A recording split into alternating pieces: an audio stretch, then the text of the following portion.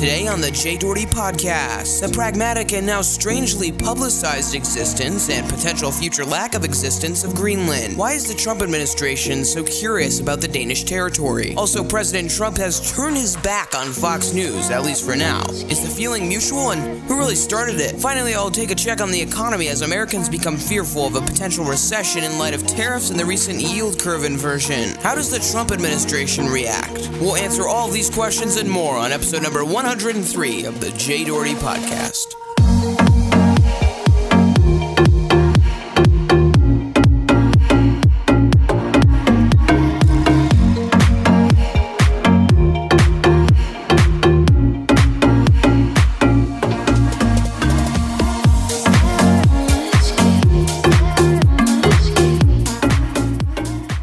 This is the Jay Doherty Podcast. And now, broadcasting live from downtown Chicago, here's your host, Jay Doherty.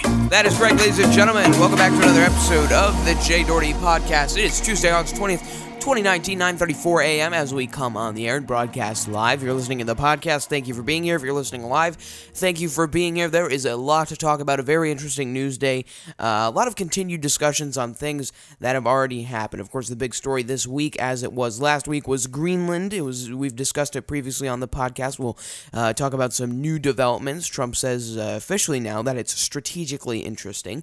We'll also talk about his belief that Fox News is state media. As if they have a transcript of the ongoings in Donald Trump's brain. That is certainly not the case. And also the economy. We've been discussing the economy and what it means for quite some time now. But there's a lot of new developments, a very strategic media coverage and strategic media placement of individuals high-ranking in the Trump administration on many networks. We'll talk about all of that and more on episode number 103 of the Jay Doherty Podcast. But first, before we get to any of that, we have to talk about Greenland. So as we discussed previously on this podcast, Greenland was once proposed in 1867 by President Andrew Johnson. Mr. President Andrew Johnson thought that it would be valuable for just the real estate, for the territory. It would be great for their mineral and fish resources, and there was no really publicly available price tag on what Mr. Johnson proposed at that time. Harry Truman in 1946 also considered the purchase of Greenland after World War II. He offered $100 million. And basically, as the Washington Post so perfectly puts it, nowadays, the purchase of Greenland, and at least in my opinion, and the general popular opinion, is that it's a total wasteful way of adding to the national debt. It really is, because if you calculate the price of Greenland consistent exclusively with an inflation rate of 1,215%, and that takes in the the rate of inflation that has gone on since 1946. You plug in $100 million and calculate it exclusive with 1,215%. It ends up being $1.315748717 billion or dollars. Sorry, not that would be an infinite amount of money. It's $1.315 billion. That would be the price of Greenland if they were to buy it today. Now, of course, that would not actually be the price. I'm saying this is exclusively with inflation. They're going to add everything, and you don't even know what the terms of the agreement will be. It would be in the hundreds of billions of dollars is my guess. I mean, it's almost 1 million square miles. 836 square miles. The United States is 3.797 million miles. So if you round both those up in relatively same margins, it's about, the United States is 4 million miles, and Greenland is 1 million miles, and it would be a lot more than $1 billion if someone wanted to buy the United States. Otherwise, Jeff Bezos would have bought it already. So very interesting there. That's what we know so far. But the new developments in this whole story is that Trump officially has now commented on the story. Somehow it got leaked out, of course, from some advisor. The Wall Street Journal originally reported it. Trump said that it really is a strategically interesting move, quite vaguely, in front of Marine One on Monday. Well, Greenland, I don't know, it got released somehow. It's just something we talked about. Denmark essentially owns it. We're very good allies with Denmark. We protect Denmark like we protect large portions of the world. So the concept came up, and I said, certainly strategically it's interesting, and we'd be interested, but we'll talk to them a little bit. It's not number one on the burner, I can tell you that. So what does strategically interesting mean? I mean, there are a lot of strategic, there's lots of strategic thoughts that go into, of course, annexing a country or combining two countries. I think Russia, or the acquisition of Alaska was very intelligent. I think the annexation of Hawaii was very intelligent for many reasons. Of course, Alaska is close to Russia, which is basically, at least now, its main, and also it's tons of land. But other than that, it's really close to Russia. It's a great place for the United States to have a global presence, and it's nice just to remind everyone that we still exist in that part of the world. And some parts of Hawaii are close to Korea, so that also is kind of a subsequent effect of the, unintentional purchase or annexation of Hawaii. And I think we can go and look back in the history of how annexations work, how strategy is implemented, and then I'll give my analysis. MarkedByTeachers.com has a great, very simple breakdown of how the United States tried to annex Hawaii and how successful it was. So they go on, they say, during the 19th century, the United States was trying to emerge as a global power by expanding its sphere of influence politically and economically. It emphasized on expanding territories beyond the boundaries. Natural interests, ideology, and strategic interest fueled this advancement. This is the main factor that helped America become the biggest economy by investing business interests in other countries. One of the most beneficial and significant colonizations made by America was the annexation of Hawaii in 1989. Through the 19th and 20th centuries, the United States has been fearful of foreign influence in the Western Hemisphere. So, the annexation of Hawaii was very, very intelligent, very strategic move at that point. And I suppose really the only portion in buying real estate, the strategic aspect of buying real estate in any way, even if it's a small purchase, is just having presence. Like if you have multiple houses, for example, if you have tons of money and you have multiple homes, or multiple, if you have like 3 farms or something like that, and they're all across the country, you want to just have presence there. You want to make sure, of course, there's the practical benefits as you get to live there and stuff, but generally in the long term, especially in ways other people view you, you say, oh wow, this person has presence, this person is rich, but it kind of makes no sense to have, if we look at this in a regional fashion. In my opinion, it makes no sense to have, all of your I don't know. I don't want to. What's the best analogy for this? Basically, I'm saying you don't want to have all of your assets in one part of a place. You don't want to have, everything all stashed away in one part of the globe, one part of the country. I mean, it would make no sense to have 4 $10 million homes in the same city, right? Wouldn't it be much better to have 4 $10 million homes in like 4 different states? At least in my opinion, you have one in New York, one where you live, one in Florida, and one in wherever you want. That makes a lot more sense, and that's just, of course, a very small version of this. But the United States has territory here, of course, the mainland of the United States. We have the biggest presence there. And then, of course, Alaska. We have Alaska territory. That's great. That's very diversified. We need the territory in Hawaii. We have territory in Puerto Rico, which is just, of course, south of the United States. And now we're going up to the northeast part of the United States. And we would sandwich Greenland between Canada in a way. So what is the strategic thought behind this? I'm saying that we already have plenty of presence in the North American region of the country. Greenland is in North America. The mainland is in North America. And those are like already established in this continent. So what is Trump says it's strategically interesting. In what way is it strategically interesting? I mean, you take on a lot of burdens. In fact, Trump even admits it. He says they're spending $700 million a year. Denmark is spending $700 million a year on the 56,000 people that live in Greenland. It's hurting Denmark very badly because they're losing almost $700 million a year carrying it. So they carry it at a great loss. And strategically for the United States, it would be nice. But we're looking at it. It's not number one on the burner. So what does that mean? Like, okay, so you're saying, okay, well, just to be nice, just because I'm a nice guy, and I which of course he isn't, I'm going to go buy a country that is melting away as we speak, and take $700 million off of an ally, just for fun. While I think that's appreciative, there are a lot of other pragmatic concerns that go into, purchasing a country, upholding a country, and all of that stuff. I don't know what Trump was talking about. Strategically, it would be nice for the United States. Okay. Well, I don't really know what that means, but I'm going to go beyond that. I know I've said I don't know what that means very frequently, but the truth is I really don't. I don't think anyone does except for him. He might not even know what he's talking about. But we could analyze some possibilities. I think the first possibility is that you give Greenland... first of all, I just want to preface this whole thing by...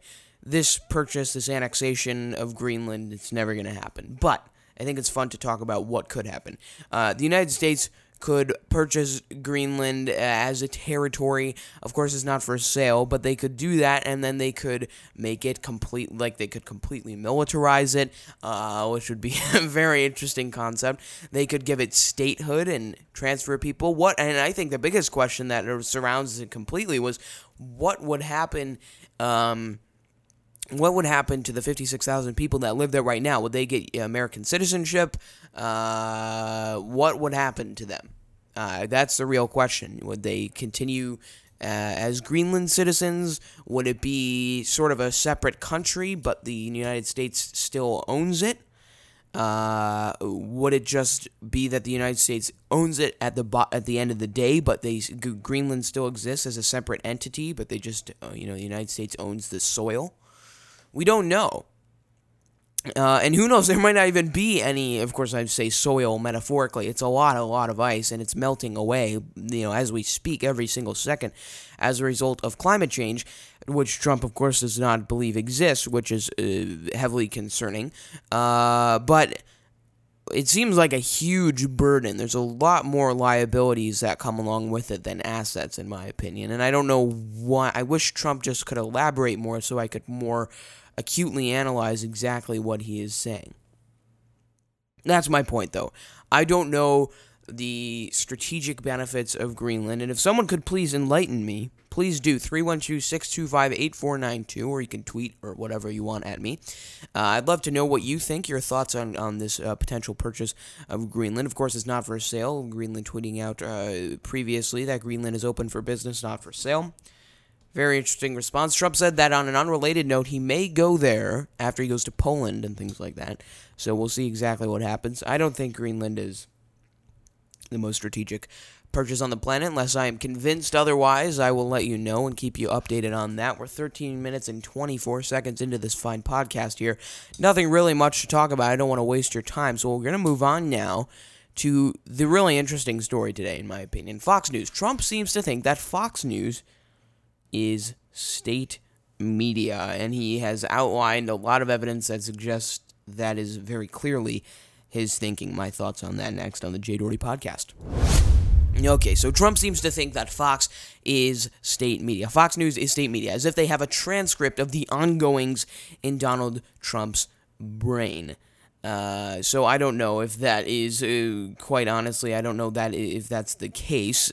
He basically, in that same interview that we talked about previously about Greenland with the press, he was, quote, not happy with Fox News. I'll tell you, Fox is a lot different than it used to be, I can tell you that.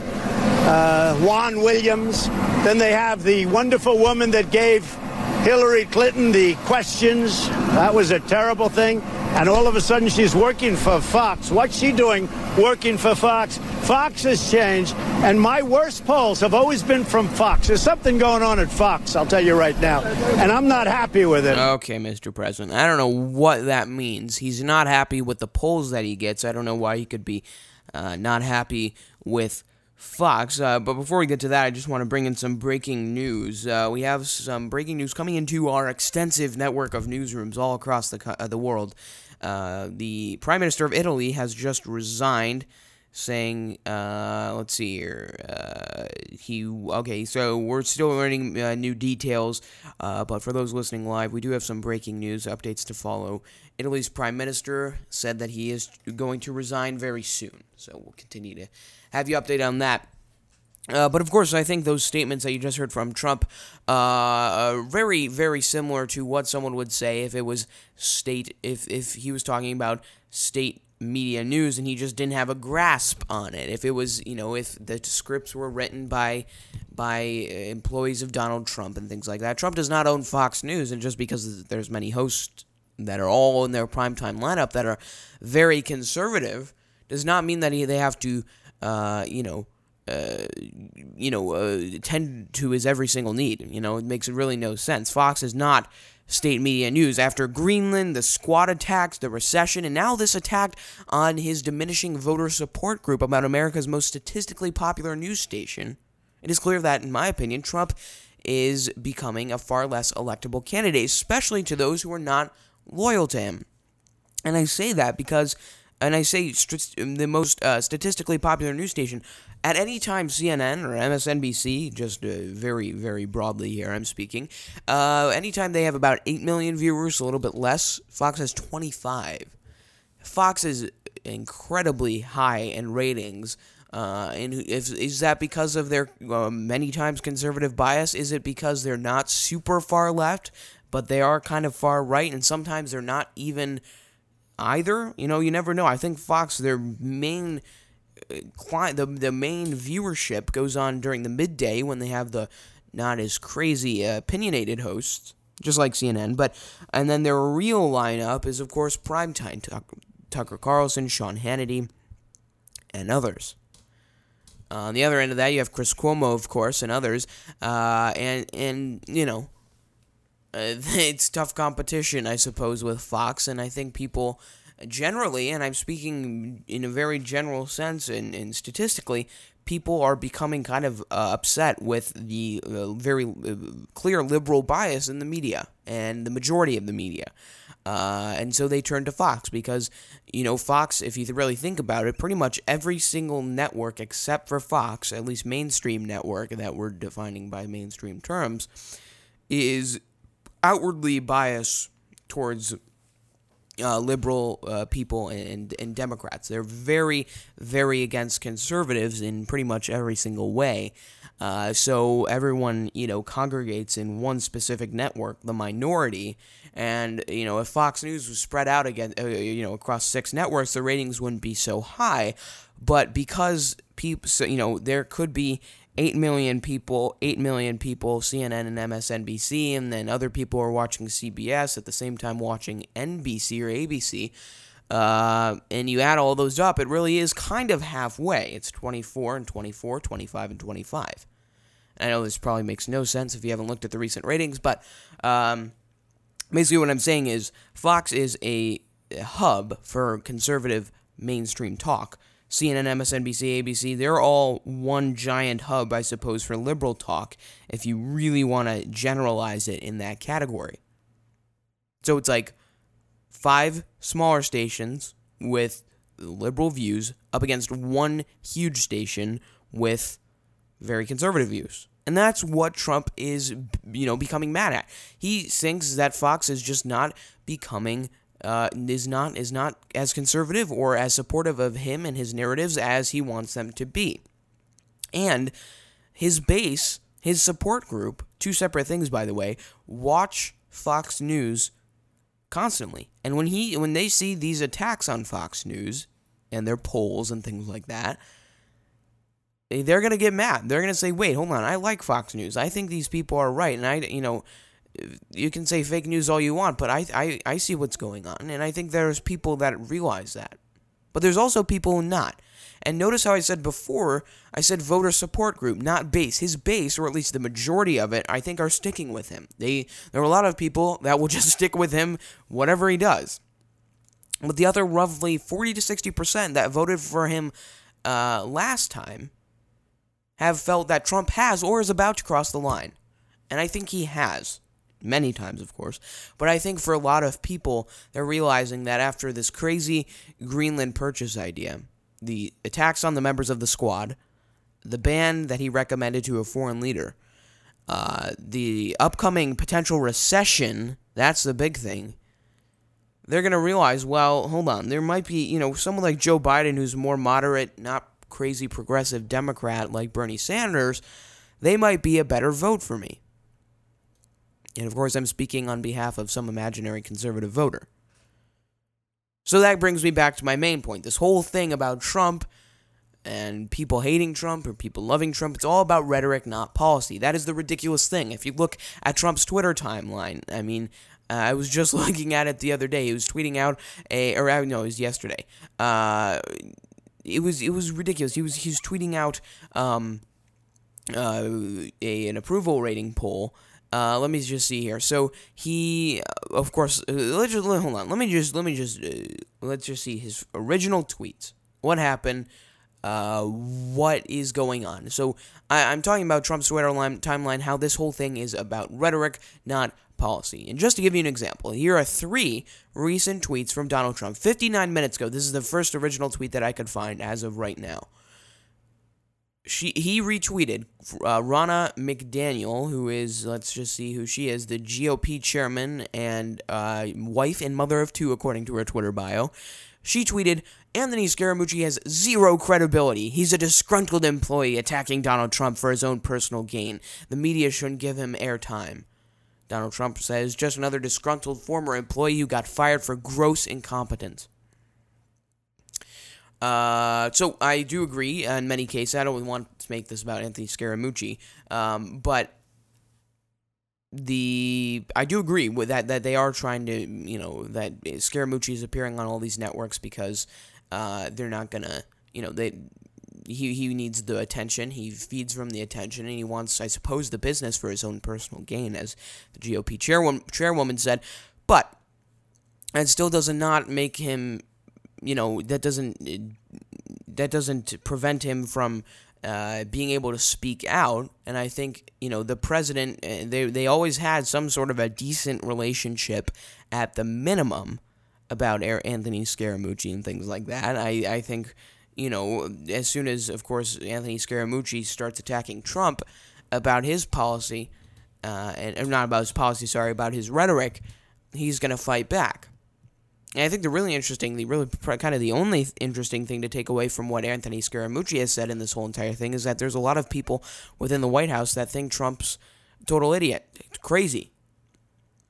Just off the rails, insane. But they're afraid to speak up, and he says that he's the first to speak up. He also says that Trump's policies, the ones that he doesn't write, that other people write and he just signs off on, are very conservative. They help the country, and I could understand how one could think that. I'm very respectful of that opinion. So that's Trump's Twitter timeline. He also tweeted out a poll, a Zogby Analytics poll, that said 51% of Americans approve. Now, it turns out that this poll, like many polls, is technically correct, but written very obtrusely, and even in an objective manner. The actual poll, which you can find at zogbyanalytics.com, says 27% strongly approve of Trump, 24% somewhat approve of Trump, 10% somewhat disapprove, and a relatively astonishing 37% disapprove of Trump, leaving 2% unsure of where they stand in their support. We'll have this poll linked at the website, but Trump had to literally scout out a poll that said 51% of people voted for them. Now, I might just be, obtrusely uninformed about polling data and polling companies, but I've never heard of Zogby Analytics, and I took a look at their website. It doesn't look very high-tech, in terms of relative to major networks that regularly do these polls, like the Washington Post, like ABC, like Fox. While they may be biased in their own ways, facts are facts, and a recent poll from Fox News showed him polling in the 40s and not the 50s. Now, he tweeted out a graphic of him, 51% approval rating. All right, just made it over the halfway line. So I think that's really interesting. 51% approve, but, if you add up all the stuff, relative to that, 47% disapprove, and 2% are unsure of where they stand. Now, of course, that's relative, and I think it's really, really kind of ridiculous. Hold on, let me actually look at this poll here. It's very deceiving the way he has this. Okay, so I always think that people, at least in these polls, and you never know how many people they surveyed. I mean, they could have gone to, like, West Virginia and, interviewed 10 people, and this was their poll. But the thing here is that 27% strongly approve of Trump, 37% strongly disapprove of Trump. Now, that's what he won't tell you. Now, of course, if you add both of these up and add strongly approve and somewhat approve, and then also the other way around, you get 51 to 49, which is fair. And this poll concludes that Trump has a bigger outreach and a bigger support group than other polls have suggested, and what I even think the reality is. But it is very deceiving when they add up these numbers. 27 and 24 make 51, 37 and 10 make 47. But if you really think of who, the people are going to vote for him, I think only 27% of this whole entire, out of the 100%, I think only 27%, if not less, are going to vote for Trump.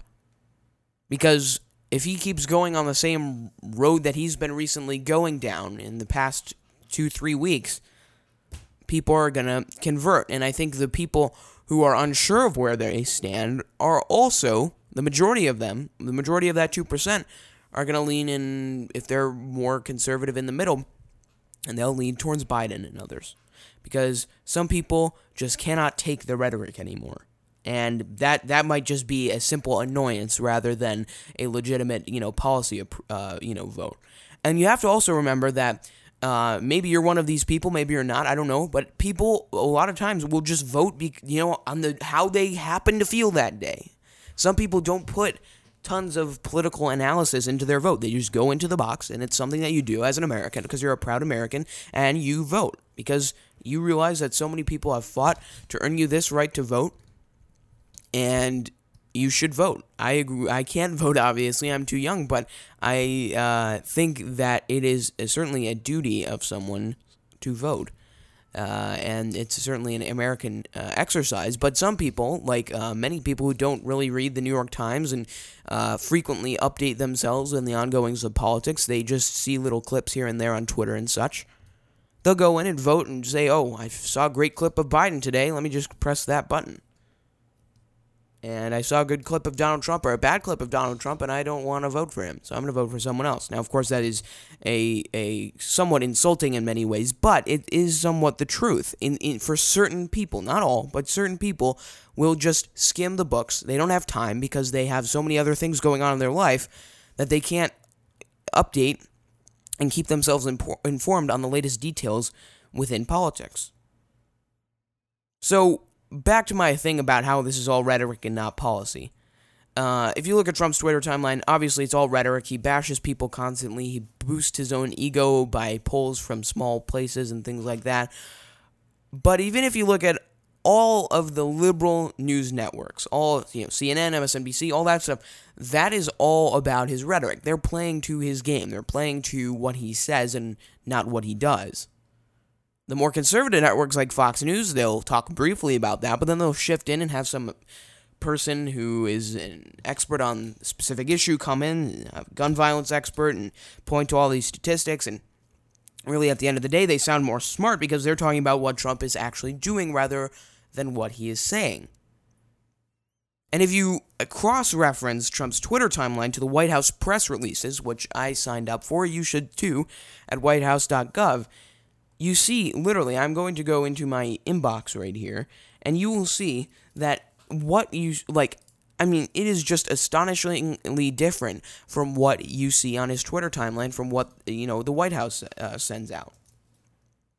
Now, it seems like I might be going here on a little bit of a tangent, but this is truly, if you look at what they send out from the White House, let me see here, and you cross-reference that with Trump's Twitter timeline, the White House is all about policy. It's all about concrete things the president is doing. Now, if you look, and why is this significant, you may ask? Well, if you look at presidents like Obama, who was really the first one to use social media in a very impactful way to get his message across, basically all of his all of his tweets were just kind of retweeting new policies and updating the American people on what's going on. Now, that's not to say that Obama is better than Trump in that way, which I, of course, think he is in pretty much every other way, but I am saying that President Trump tweets out just what he's thinking at that moment when, the White House actually puts out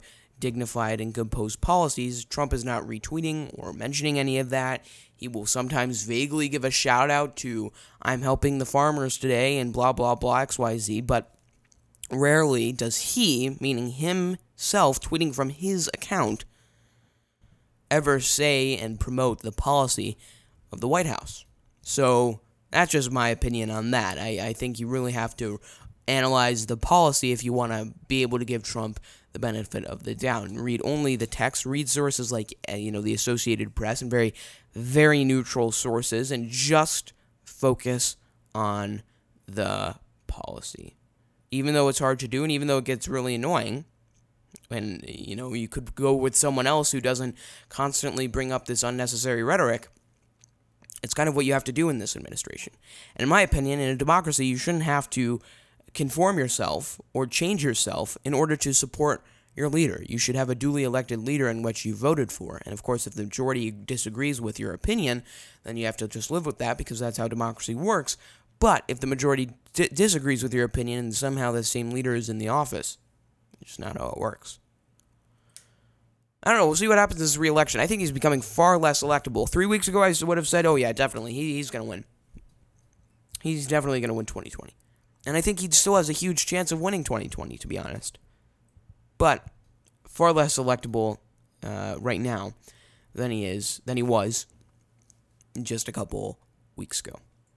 That's my opinion on that. We got to move on now, though, to new developments. As we previously discussed, President Trump is blaming the Federal Reserve for concerns about the slowing U.S. economy after yield curve inversion, and then the subsequent stocks to drop, and also those tariffs on Chinese goods. We'll talk about all of that next right here on the Jay Doherty Podcast. So President Trump has blamed the Federal Reserve for concerns of a slowing U.S. economy after the yield curve inverted and stocks generally started to decline. The president called Federal Reserve Chairman Jerome Powell clueless and said that he believes that the yield curve is crazy, all in caps on Twitter. He also says that we're winning big time in his administration's economy with the trade war with China. But some new developments, though, as of the gap between me not podcasting and me podcasting right now. Over this past weekend, there was a very strategic plan laid out by the economic division of the Trump administration, in which 2 senior economic officials appeared on at least 4 separate media networks in 2 days. 2 senior economic officials in the Trump administration appeared on 4 separate media networks in 2 days.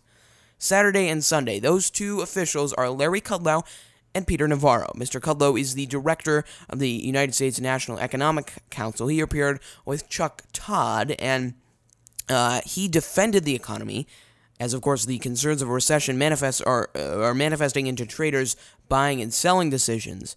He also tried to downplay the recession and overwhelm Mr. Todd and the viewers with optimism. We're doing pretty darn well, in my judgment. Let's not be afraid of optimism. Let's not be afraid of optimism. It's Fair a funny sign of our times. And I think there's a very optimistic economy going on. So, okay. Well, I think you can be very optimistic. I think it's a very important quality to be optimistic. But Larry Kudlow, with Chuck Todd, thinking about all this stuff, potential recession, I think you could be, you can be very, very optimistic, but also be very pragmatic in the way you think. Optimistic in the way you hope, and pragmatic in the way you think.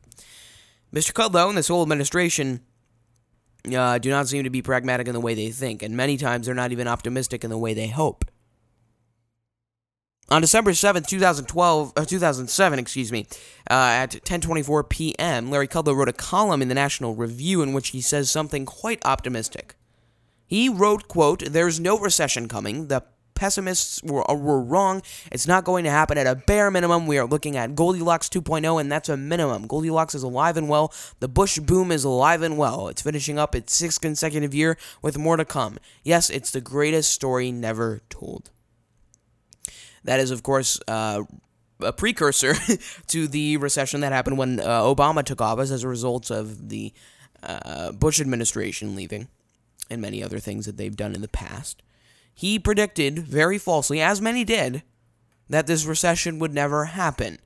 And he's doing the same thing again. So one can only hope, or one can only think, if he predicted wrong the first time, then he's certainly predicting wrong the next time. Doing the same exact thing.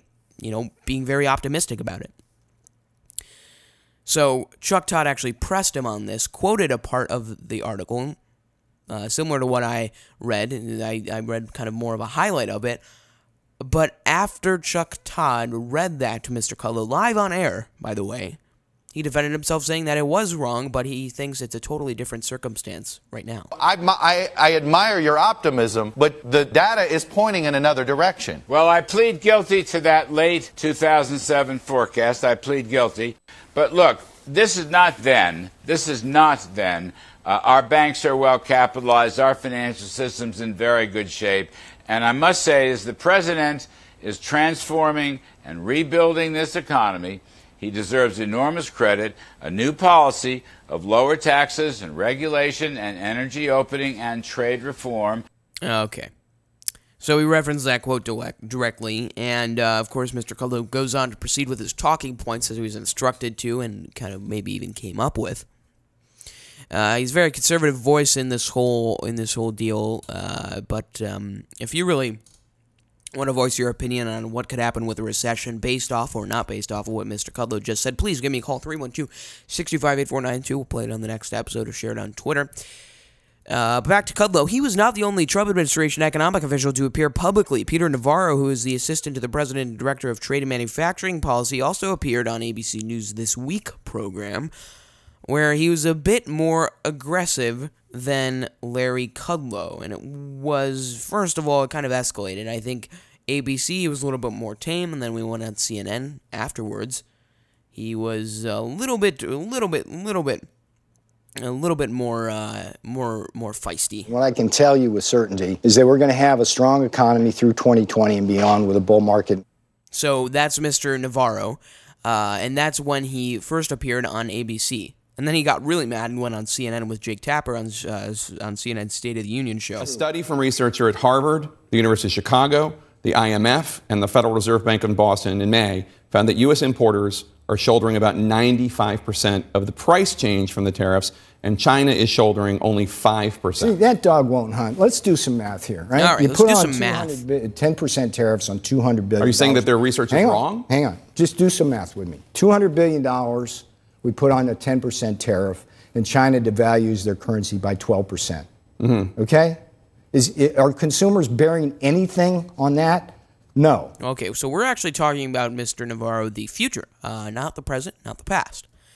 We are talking about the future. Is there a recession? Of course, he defaults to the Chinese argument, which is actually a decent argument, probably the best one I've heard from the Trump administration regarding economic policy. But we are talking about what could happen if a recession is coming and whether or not it's going to be the United States' fault or China's fault or both. We just want the facts.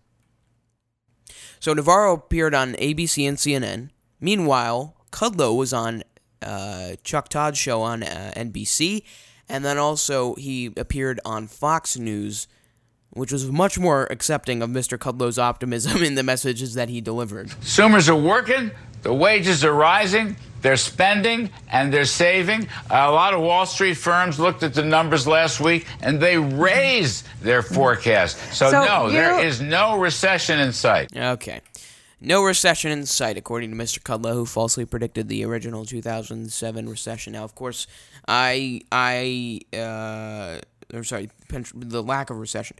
And there was a recession. He predicted that there was not one. Now, of course, I give I kind of have to step back. A lot of people did not predict that recession, but I judge everyone independent of others. I think that's the best way to do it, because a lot of times that gives you the very straightforward result. That is, even if it's positive or negative, if you judge everyone independent of others in any circumstance whatsoever, even outside of politics and far beyond outside of politics, you always get the best results. So I'm judging Mr. Kudlow independent of anything else and anyone else, and I'm saying that he predicted incorrectly before, and he just did it again. I think there is a recession that could come very soon, and I could be wrong on that.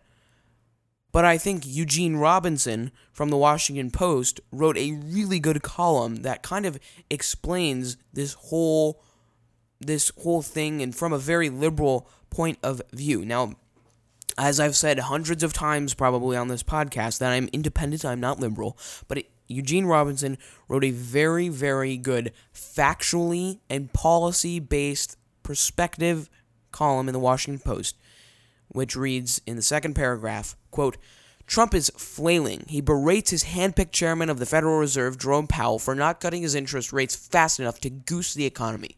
He practically begs Chinese President Xi Jinping for a meeting to work out a trade deal, any trade deal apparently, and is met with silence. He threatens more tariffs and backs down, at least for now, and according to published reports, he sees himself as the victim of a conspiracy to exaggerate the economic anxiety in order to hurt his chances of winning a second term."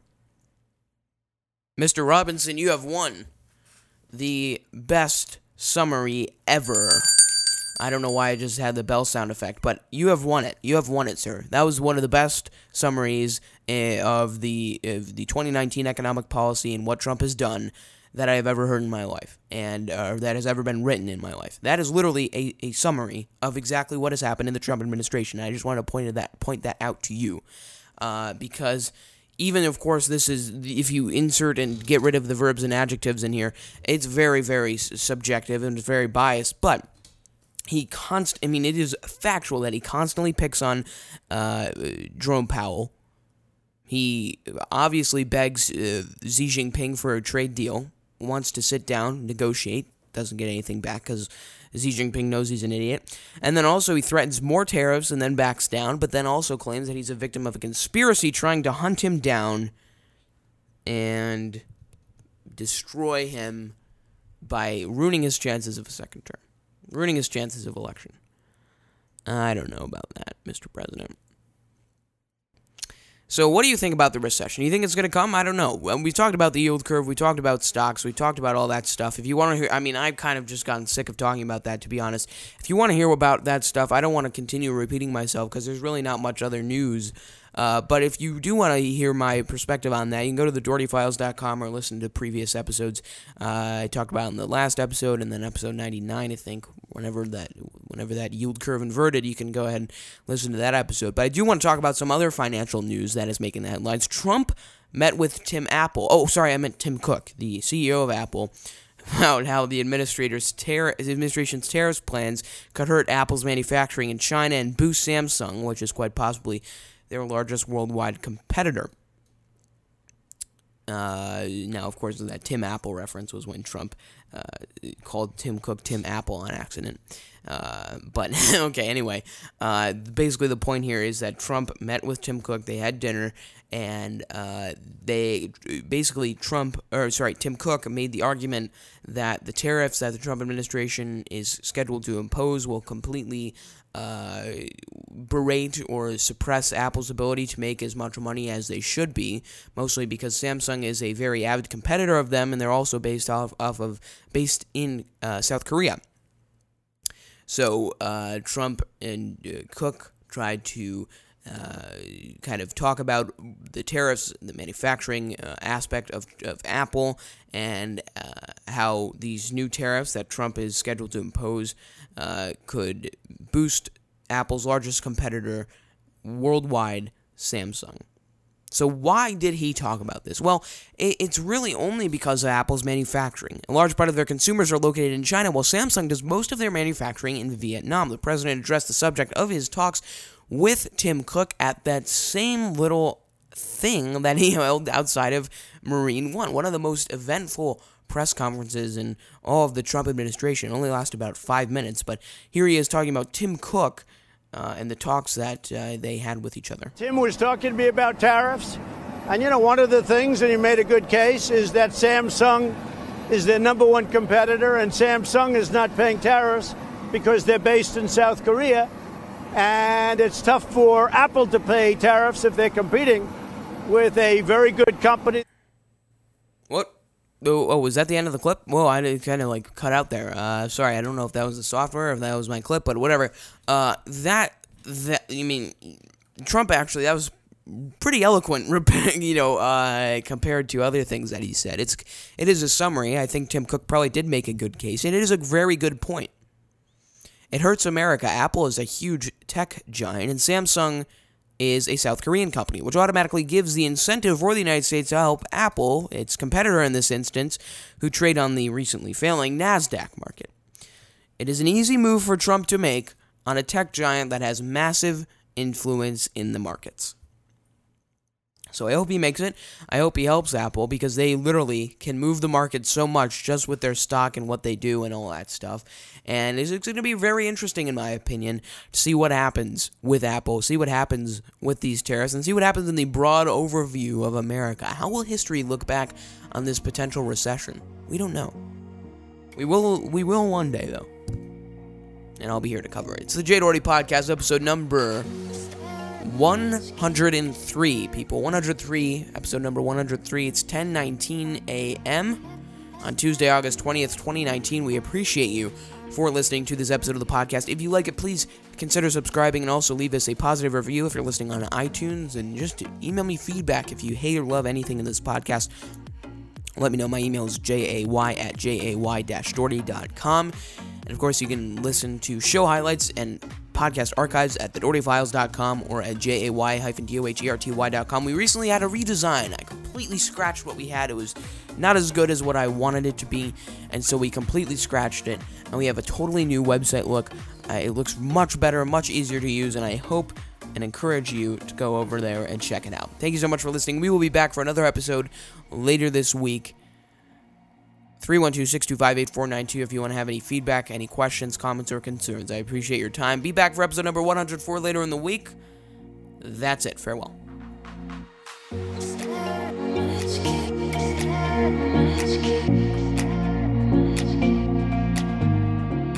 The Jay Doherty Podcast is hosted in the JD Media Network studios in Chicago, Illinois. The Jay Doherty Podcast is hosted, produced, edited, and mixed by Jay Doherty. TJDP is voiced by Newsmike VoiceOver, hosted by Blueberry, and edited with Audition. The Jay Doherty Podcast is a JD Media Network production. Copyright Jay Doherty 2019. Make sure to listen to other JD Media Network productions like the JDRC Politics Podcast for weekly discussions on international politics, or listen to the Weekly File Podcast for all the news, just the facts. Learn more and hear more of this content at j-doherty.com, or view archive clips and show highlights at thedohertyfiles.com, or listen to other JD Media Network productions in nearly any podcast directory.